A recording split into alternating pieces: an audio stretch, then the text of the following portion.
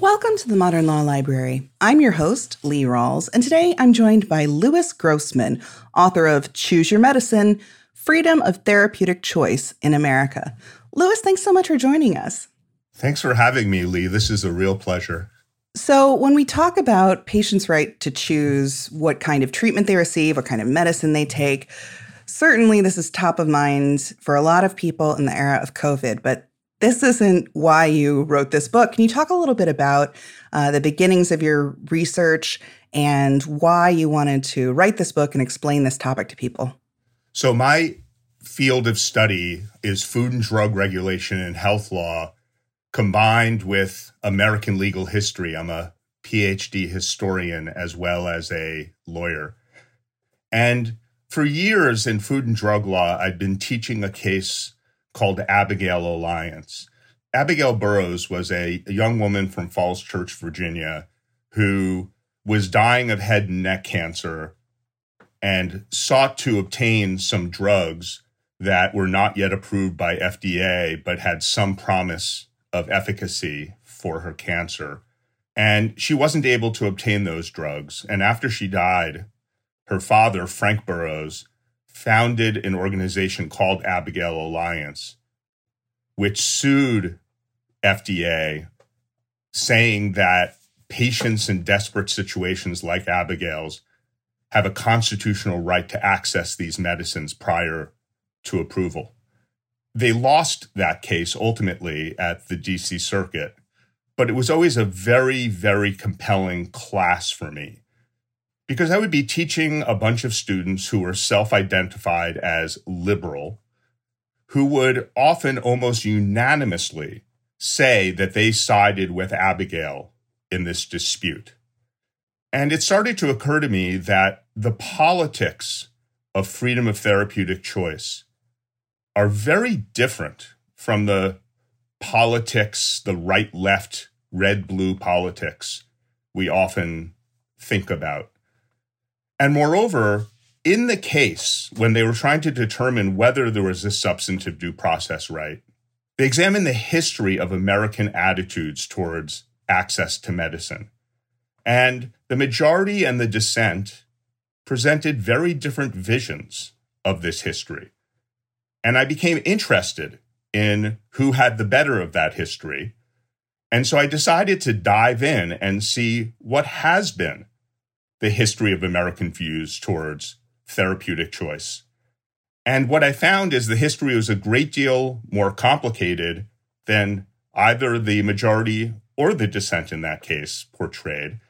And I didn't only look in cases and statutes, which is what judges tend to do, but I expanded my world of sources to everything from pamphlets to magazine articles to descriptions of parades and demonstrations, to hearings, to veto messages. And what I learned is that there is a very, very long, powerful tradition in America in favor of freedom of therapeutic choice. Now, finally, to answer your question, I will mention that I started this project 6-7 years ago when nobody had even heard of COVID-19. And it is pure serendipity that my book was published in the middle of this pandemic. And indeed, I probably drove my publisher nuts by squeezing in at the end of the publication process as much as they would let me about COVID. And so COVID is in the book, but it is not why I wrote the book. Truly, it must have really been quite an experience watching a lot of the themes of early American. The term paranoia is used a few times in the book and talking about paranoia with medicine. But, watching this new era where we're in the middle of this pandemic, doctors didn't have easy answers about how to treat it. People were trying things that in normal times they would not have tried. Just watching history be written in front of you and then trying to send edits to your publisher, it must really have been an experience. It really was. And I also, to some extent, feel vindicated because some of the themes that I was trying to elaborate on in the book are illustrated so well by what's happening in America today.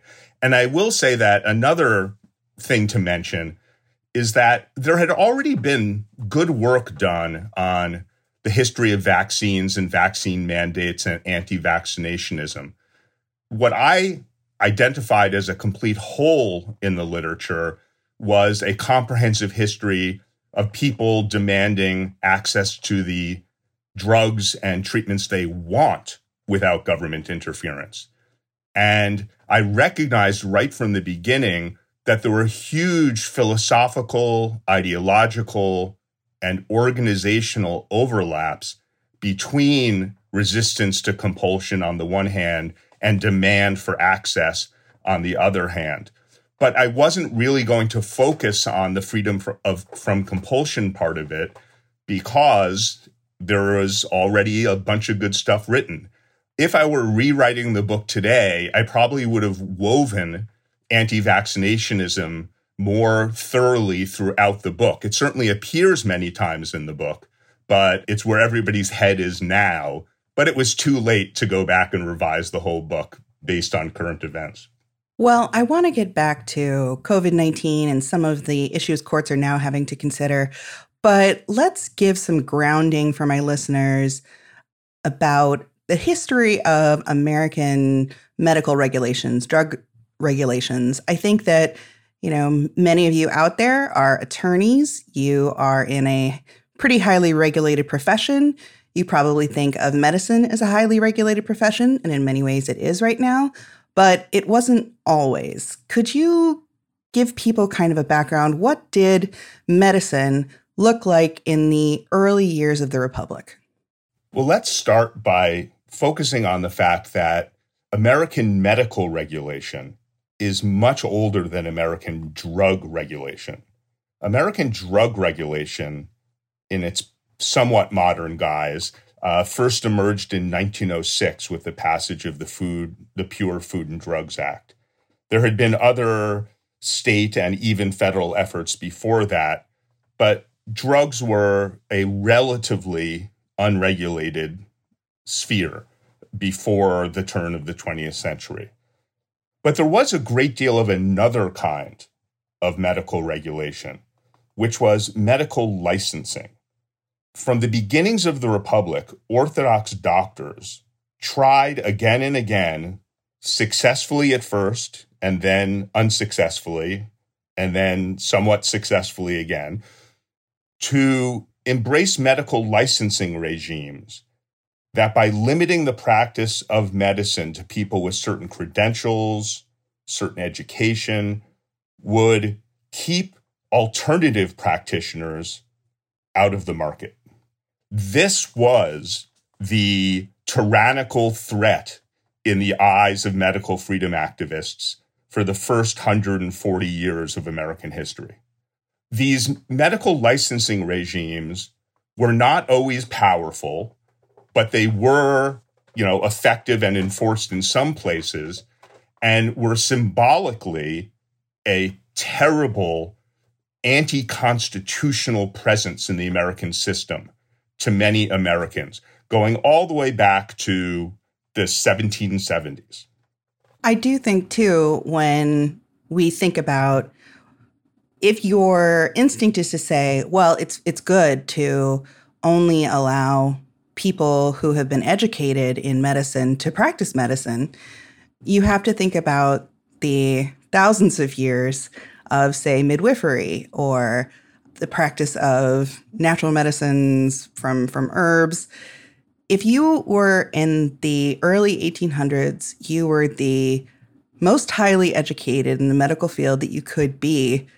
We still might today look at you and say, oh my gosh, you are advocating for what they called heroic medicine, which meant doing things to a person's body which may not help them, but actually hurt them. Intense purgatives.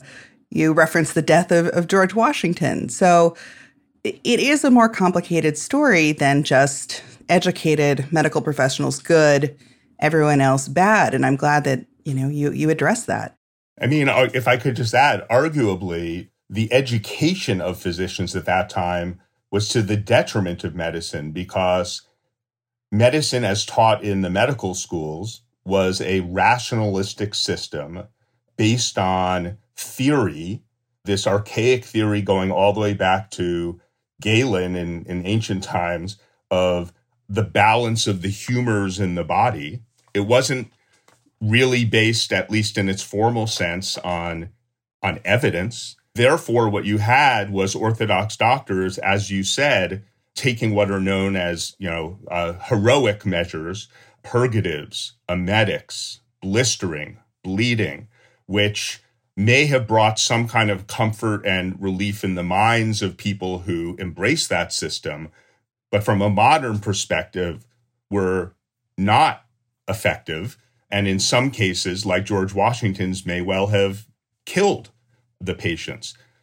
Most people in America in the early years didn't go to Orthodox doctors. Their healthcare came from a huge network of less credentialed people. Housewives were the primary dispensers of medicine and care in America, guided in many cases by widely published health guides and so forth. And then you had, a whole bunch of sort of informal advisors on folk medicine, and you had bone setters, and you had abortionists. And so in some ways, it's possible that, for example, your local herbalist actually had a more evidence-based basis for their recommendations than your Orthodox doctor did. Yes, and certainly, many natural medicines, folk medicines later withstood the scientific method and were indeed proved to be efficacious.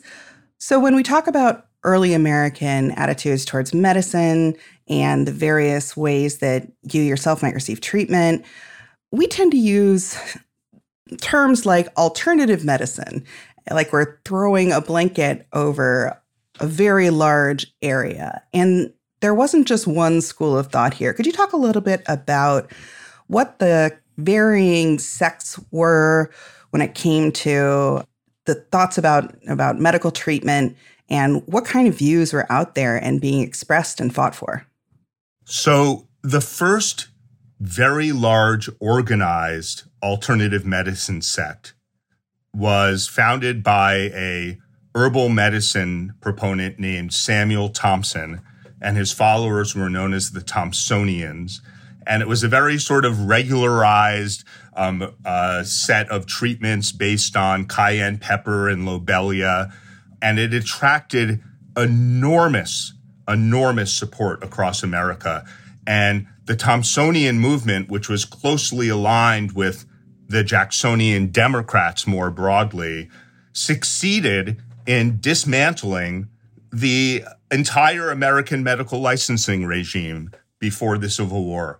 Earlier in the century, almost every state had medical licensing. By the Civil War, none did, or at least none had a actually effective and administered one. So the Thompsonians are very interesting, but they were joined over the course of the 19th century by other alternative medicine in the sense of giving medicine sects, including the homeopaths and the eclectics. What's interesting about the late 19th century is the rise of drugless sects, things like osteopathy and chiropractic and Christian Science and mind cure. And they created their own fascinating dynamic with respect to medical freedom, and to a striking degree succeeded even as medical licensing came back in the late 19th century to reserve a zone of freedom for themselves, either through explicit exceptions in medical licensing laws or by jury nullification and also by other methods. And so this is the enormous range of alternative sects that we're talking about in America. And of course, when you come to modern America, you're talking about a wide range of modalities as well.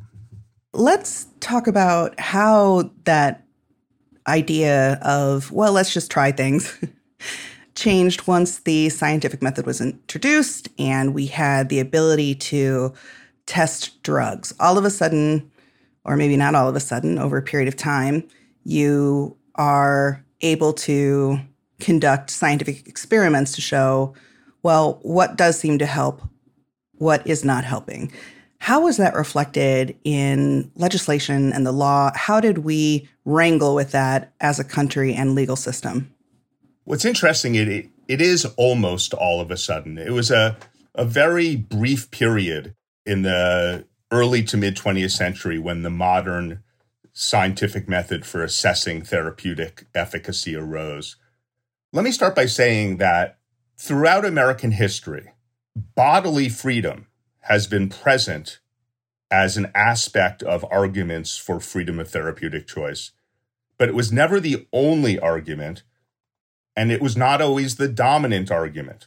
There are also arguments for economic freedom, especially resistance to monopolies. There were always arguments based on religious freedom. And for most of American history, one of the leading arguments for freedom of therapeutic choice was freedom of inquiry. The idea that millions of different doctors and patients just trying stuff is the way that medical progress is made. And as late as the 20th century, the early 20th century, evidence used in favor of medicines were still anecdotes and testimonials, basically, the type of evidence that is rejected by modern medical science. But rather quickly, over a course of a couple decades in the mid-20th century, the early to mid-20th century, we have the rise of what is known as the randomized controlled trial that many of our listeners, I'm sure, are familiar with. And this is a very, very structured way of determining whether or not a drug works. And the basic principles are that you have a group of subjects, you carefully control who those subjects are, so there's some uniformity amongst them, and that they have the condition that you're trying to address. And then you randomize them and put them in one of two groups, one group which gets the experimental treatment, and the other group which gets a placebo, ideally. And what's interesting about this is that it's so contrary to the notion of freedom of inquiry that drove so much of American freedom rhetoric for much of history, because this is kind of the opposite of freedom. It's saying, first of all, you can't get this medicine before it's approved unless you enter a trial. And second, if you do enter the trial, not only might you get the placebo, neither you nor your doctor knows whether you're getting the placebo or the medicine. And this really kind of took the legs out of the argument that freedom of inquiry was a necessary value if you wanted medical progress. But it never quite dies. And even in like the AIDS activists' rhetoric, and even I would say among some of the COVID medical freedom activists, they still cling to this notion that trial and error on the ground is still a valuable way to determine whether or not medicine is effective or not.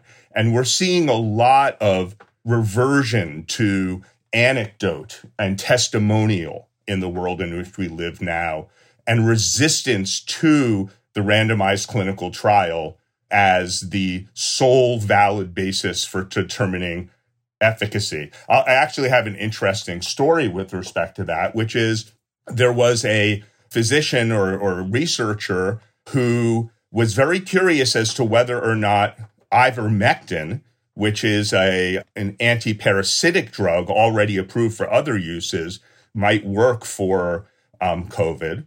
And he announced that he was doing a clinical trial on ivermectin. In other words, he was open to the efficacy of ivermectin. And he was basically attacked for being a Nazi doctor because he had a placebo arm in this study. And so many people thought that it was outrageous that he would deny half the people in the study access to this drug that people thought was a miracle drug for COVID. Well, I'm glad that you earlier brought up the AIDS epidemic, because we can go back and we can look at this pandemic. This happened mostly during my childhood and early teen years, but growing up watching ACT UP activists on the steps of the FDA saying, please, we are dying in droves. What is the harm of letting us try some of these medicines? We need to find something. We need to work more quickly. We cannot allow more years to go by. Could you talk a little bit about that environment that AIDS activists were in, the kind of different offshoots that came of that activism? Because not everyone felt the same way about this debate, but it certainly is, informative looking back about how hard of a discussion this is and can be when you have people dying in front of you. Yes, I will say that the ACT UP movement, in association with other AIDS activists, had a dramatic and probably permanent effect on American drug regulation. Before ACT UP started its activity, and by the way, it worked in one of the interesting strange bedfellows phenomena that I described throughout my book. They worked in conjunction with Reagan libertarians to try to loosen up, if not dismantle, the FDA regulatory system. A lot of the Republican libertarians wanted to dismantle it. Most of the AIDS activists vigorously denied that that was their goal. But they did want to change FDA's vision from one where their job was not only to keep unsafe and ineffective drugs off the market until there was scientific certainty that they were safe and effective, but also to consider making potentially effective drugs available earlier to desperately ill people who wanted to try them. In other words, there was this movement to say the risk-benefit analysis of drugs should in many cases be devolved from the federal bureaucracy down to patients and their doctors, who may have a very different vision of what kinds or what degree of risk they're willing to take on in order for a certain likelihood of benefit. They educated themselves to the point where they could talk about both AIDS and federal regulation with the same sophistication as people within the federal bureaucracy. And they found an ally in somebody who is now having his second period in the headlines. Anthony Fauci was a very important ally to them and has remained friends, by the way, with some of these AIDS activists to the current day. They really revolutionized drug regulation in various ways by leading to faster approval of drugs, by leading to approval of drugs based on less evidence than used to be required if the drug is one with no alternatives for a serious condition. You may have read about the Alzheimer's drug that was recently approved based on what are known as surrogate endpoints that led to some controversy. And they also led to an increase in the availability of drugs prior to approval in certain instances. Now, that last success from the view of AIDS activists has been less dramatic than some of the others, because it remains the case, as I talk about in the book, that nobody has a right to demand that a pharmaceutical company give them an unapproved drug. And pharmaceutical companies are frequently, or even usually, reluctant to do so for various reasons we can talk about. And so it remains the case that although it is easier to get access to a drug prior to approval than it was before the AIDS activists went to work, it is still not easy. So there are a number of areas we can go into that branch off from this, but I'd like to talk about one drug in particular, Laetrile. So could you please explain to anyone who doesn't know what this was, what this argument was about, and sort of the saga? And I think that there are still people today who argue that it really is efficacious, but let's talk about Laetrile and what it could tell us perhaps about some of, for instance, the arguments going on now about COVID-19 treatments and drugs.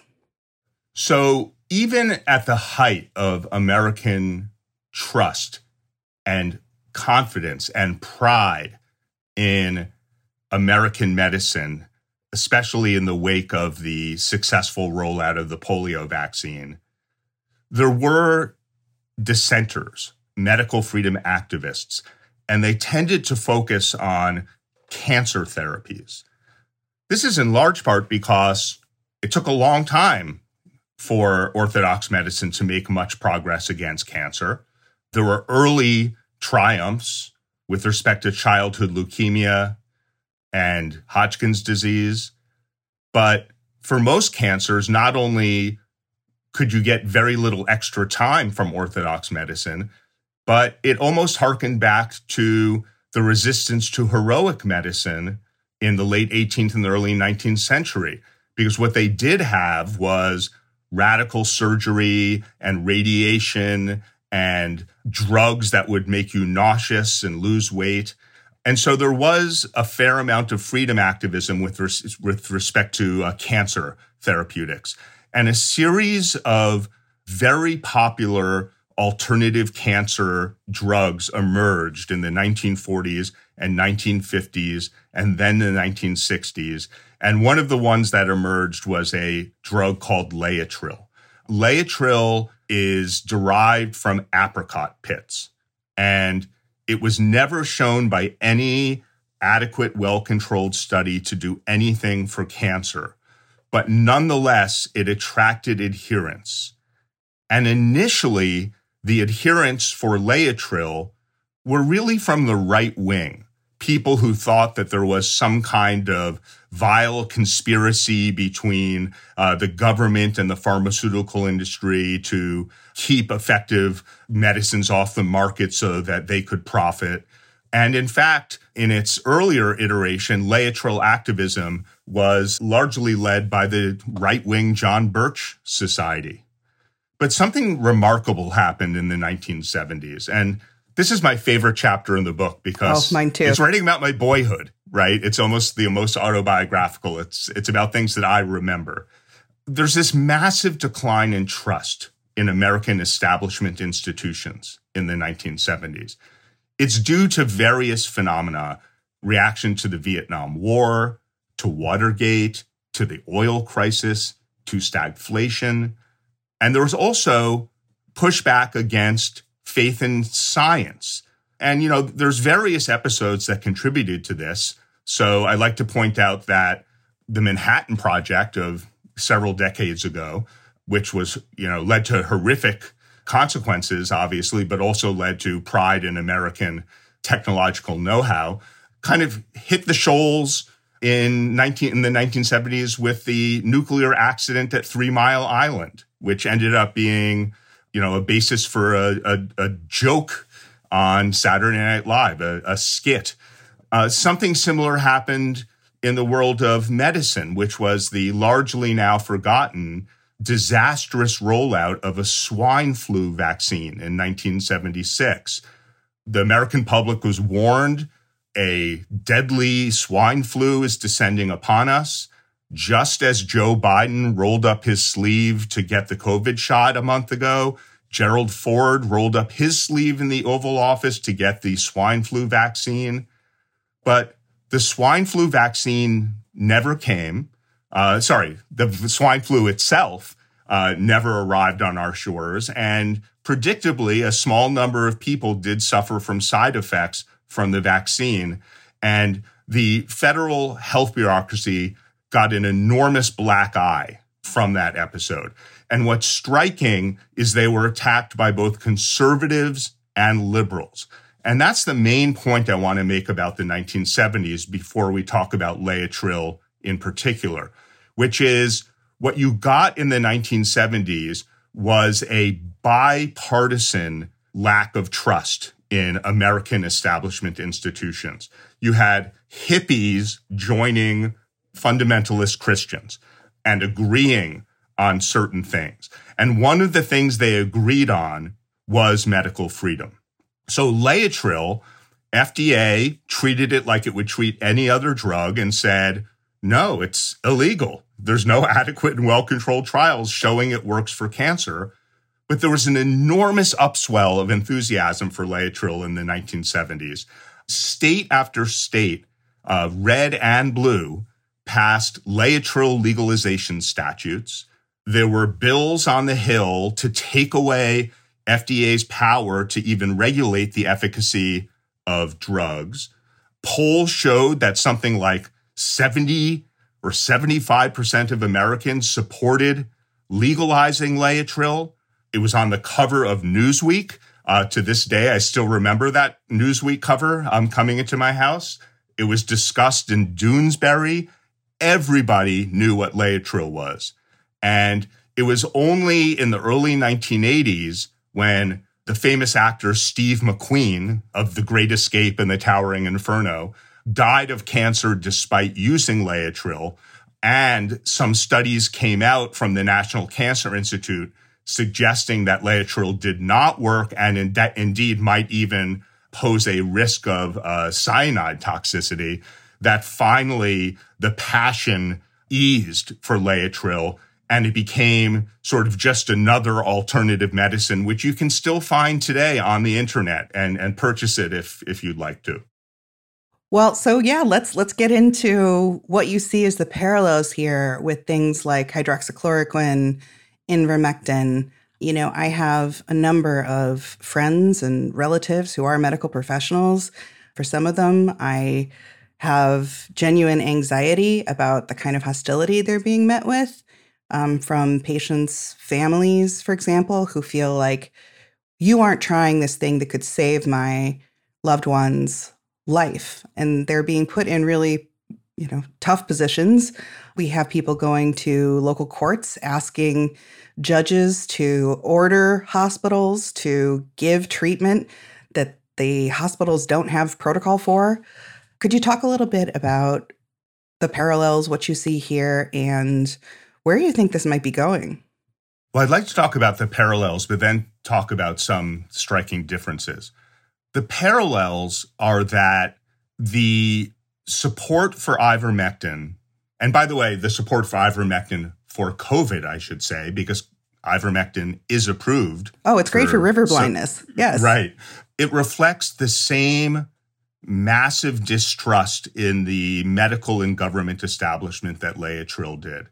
It goes further than skepticism about the competence of the medical establishment and actually starts to fade over into almost a paranoid suspicion that there is a conspiracy against ivermectin. Now, what's the difference between ivermectin on the one hand and monoclonal antibodies on the other hand, or the new Merck or Pfizer drug that are, the ones that are coming out?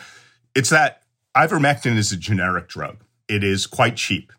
And there is a conspiracy theory amongst many that people are being diverted away from ivermectin, specifically so that the pharmaceutical industry can turn them to these expensive, newer, on-patent treatments.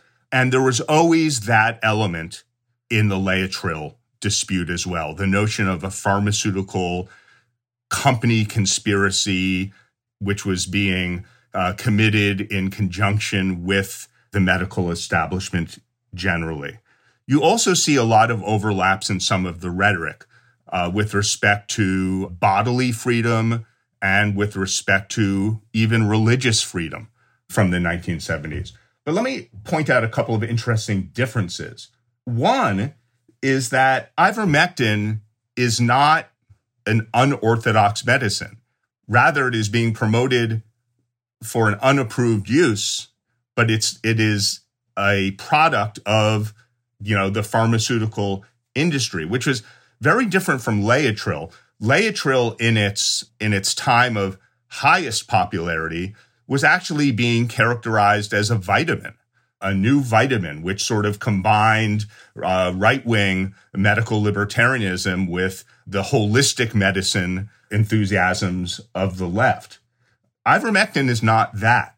In its way, it's more similar to some of the earlier alternative cancer remedies, things like the Koch treatment and the Hoxsey treatment in the 1940s and 1950s, which kind of had 1 foot in and 1 foot out of orthodox medicine. On the one hand, there are, scientists who have invented this drug, and there are scientists who say it works. But on the other hand, rejecting FDA's role in controlling access to it or even in assessing its efficacy. Another difference between ivermectin today and Laetrile in the 70s is, I don't know any details about what the political persuasions are of people who want ivermectin, but my sense is that the conservative side of the political spectrum is more likely to demand access to ivermectin than the more progressive side. That's different from Laetrile, but that is also similar to the 1950s conservative activism for medical freedom, focusing on alternative cancer therapies. So those are the big differences I see. There are so many topics that you cover in this book that I want to talk with you about and have my listeners know are in Choose Your Medicine. For example, there is an entire chapter on the right to assisted suicide. But what I really want us to get to is when we look at the area that in my lifetime I've seen the most change in, it has to be cannabis. And when you look at what changed people's minds and led to legalization, it was not the recreational use, it was the medical use, and people who were in, terrible pain, who found relief through the use of cannabis. And in my adult life, there's been such a sea change when it comes to the area of cannabis law and regulation. So could we talk a little bit about this topic? When cannabis was first raised in America as a good thing to use for different medical conditions, what was the attitude towards it? So it depends on how far back you're talking about. Cannabis was actually in the U.S. pharmacopoeia in the 19th century. It was never a very, very important drug, but it was a fairly widely used drug. And it was there until the early 20th century, when marijuana started to be identified as kind of the evil weed. There was very much a racial aspect to that because marijuana was used recreationally, largely by African Americans in the urban jazz scene and by Chicano Americans in the Southwest. And there was a huge counter-reaction, or not counter-reaction, there was a huge reaction against marijuana and suppression of it as a dangerous controlled substance which could send people into, to borrow the title of a movie, reefer madness. And that was accompanied, by the way, also by the fact that during this period of the 30s and 40s, much more controllable and effective pain control mechanisms, drugs, did emerge as an alternative to cannabis. So cannabis was quiet for a while as medicine, but then in the 1970s, people started once again to say that marijuana might have some legitimate medical uses. And the main character during this phase of the medical marijuana movement was a fellow named Robert Randall, who decided that medical marijuana was doing a good job at treating his glaucoma. During the 1970s, the main effort to get access to marijuana was being done in the courts as well as to some extent in legislatures. And there was this moment in the early 1970s that we haven't spoken about. I'm sorry, the mid-1970s, where it looked like the 1973 abortion decision, Roe v. Wade, was going to be spun out into a broader medical freedom decision. And Robert Randall actually won in court in a decision based on Roe v. Wade and became one of the only legal marijuana users in America. But that court tactic never really flourished. By the 1990s, activists for medical marijuana realized that they would have to come up with another method for legalizing medical marijuana. And that was public activism combined with referenda and initiatives that were immune from gubernatorial veto. And the first one of these that passed was a California proposition in 1996. And it's remarkable, if you think about it, how quickly America changed after the passage of that proposition in 1996. Like a row of dominoes, red states and blue states all over the country started legalizing medical marijuana. And it is an incredible phenomenon how quickly it happened, especially when you realize that it wasn't that long ago in American history that even just possession of medical marijuana was viewed with incredible suspicion as a basis for not being able to get a government job, as a basis for being able to be fired, and as kind of a cultural marker against you. It really, really is a striking change and perhaps one of the greatest examples of the triumph of freedom of choice activism in America. So I, like a lot of the readers of Choose Your Medicine, had certain understandings about what American medical history may have been or what attitudes are appropriate to have when it comes to drug regulation. And honestly, some of the historical information may have changed my mind or just made me think a little more deeply about things. What are you hoping people come away from reading your book having experienced, or any revelations you're hoping people are able to have that may inform what we're talking about now as citizens living in the COVID-19 pandemic? Well, if I could switch seats for 1 second, can I ask you what most surprised you about American history in this area compared to what you knew beforehand? Absolutely. So I had some familiarity with, say, the beginning of the FDA. If listeners are interested in that kind of topic, one of the ones I enjoyed as just a person with not much of a medical background, it was The Demon Under the Microscope by Thomas Hager about sulfa drugs. I enjoyed that book. I knew that some things in the early history of medicine were not actually helpful to helping people survive. You know, I knew about the miasma theory. I understood that you were, as a woman delivering a baby, probably much better off with a midwife than a doctor at many points in history. I had no idea that there were these political movements impacting the American medical profession and legal profession. There were huge movements that I had never heard of before. We haven't even touched on is I don't even know how to say it. It's the Thomsonians. Thomsonians. And I was like, the Thomsonians? And, you know, you mentioned this once before, but I'd really like to pull it out as something that struck me was what strange bedfellows many of these battles had. There is not a clear line of these people are in favor of drugs being regulated, these people are not. It was so much more complex and interesting, and people had more points on their side than I thought they had in many areas. Or, you know, I live in a city where one of the major hospitals is named after Benjamin Rush. Rush Hospital, it's a fantastic institution. Now, having read some of his views about, hey, just experiment on patients. You never know it'll work. And, let's drain 4/5 of their blood from them. I'm like, Benjamin Rush, you killed so many people. So that is a very long, rambling answer to your question to me. But I think the most striking thing that I came away with was I had no idea that there were so many of these political movements and such strange bedfellows in these debates. So that's a great kickoff to my comments.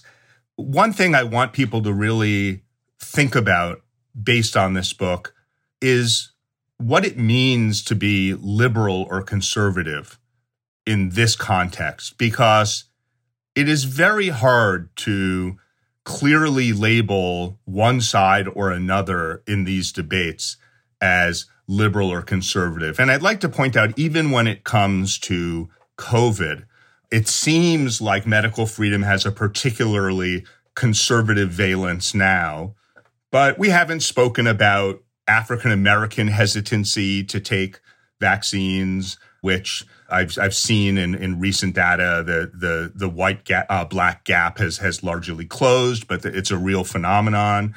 We haven't talked about Robert F. Kennedy Jr. and his progressive side resistance to vaccines and COVID measures.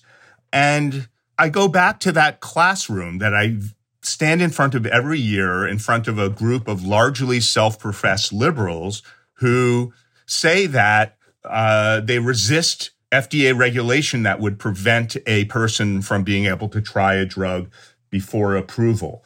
And throughout the book, you see these strange bedfellows. You see Bernie Sanders and Tom DeLay getting together on alternative medicine practice. You see Pelosi and Boehner on dietary supplements. You have Barney Frank and Newt Gingrich on medical marijuana. One of my favorite things I discovered was a clip from the old CNN program where people yelled at each other. What was that called again? Crosstalk? Crossfire. Crossfire, that was right. Right, where on the evening of the AIDS demonstration at the FDA, one of the AIDS activists is talking to Pat Buchanan, and Pat Buchanan, hardly a famous friend of gay activists, said, "This may astonish you, but I completely agree with you on access to AIDS drugs." So first of all, I want people to think about what their political commitments are and what, if any, impact that has on their views in this area. The second thing is it may be that younger Americans, younger than me, don't need this education. But for people of my generation and my parents' generation and my grandparents' generation, there was such a mid-century, 20th century, that is, faith in American expertise and in American education, scientific education, and American institutions and American medicine, even the American media and American big business, which led to, especially in the years after the polio vaccine and the rise of modern antibiotics and so forth, kind of this almost passive acceptance of the guidance of the American medical establishment. That is not normal in American history. And what we're going through now is not, as I said before, America going off the rails, but rather America largely returning to its normal state of mind with respect to these issues. And the period of the mid-20th century where FDA regulation and pharmaceutical innovation and federal government health regulation were all accepted with relatively little pushback from Americans was a rare moment in American history, not the norm. Well, Louis, thank you so much for coming on to talk about your book, Choose Your Medicine, Freedom of Therapeutic Choice in America. If people are interested in reaching out to you, buying your book, hearing more about these issues, where could they go? Well, the book is published by Oxford University Press and is therefore available in all the normal ways you would buy a book. not just through Oxford University Press, but available from your favorite online or brick and mortar bookseller. Information about me is available both on my Amazon author page, but also on the American University Washington College of Law website on my faculty page. And I love talking about these issues, and I'd love to hear from readers. And thank you to my listeners for joining us for this episode. If you enjoyed this, please rate, review, and subscribe on your favorite podcast listening service.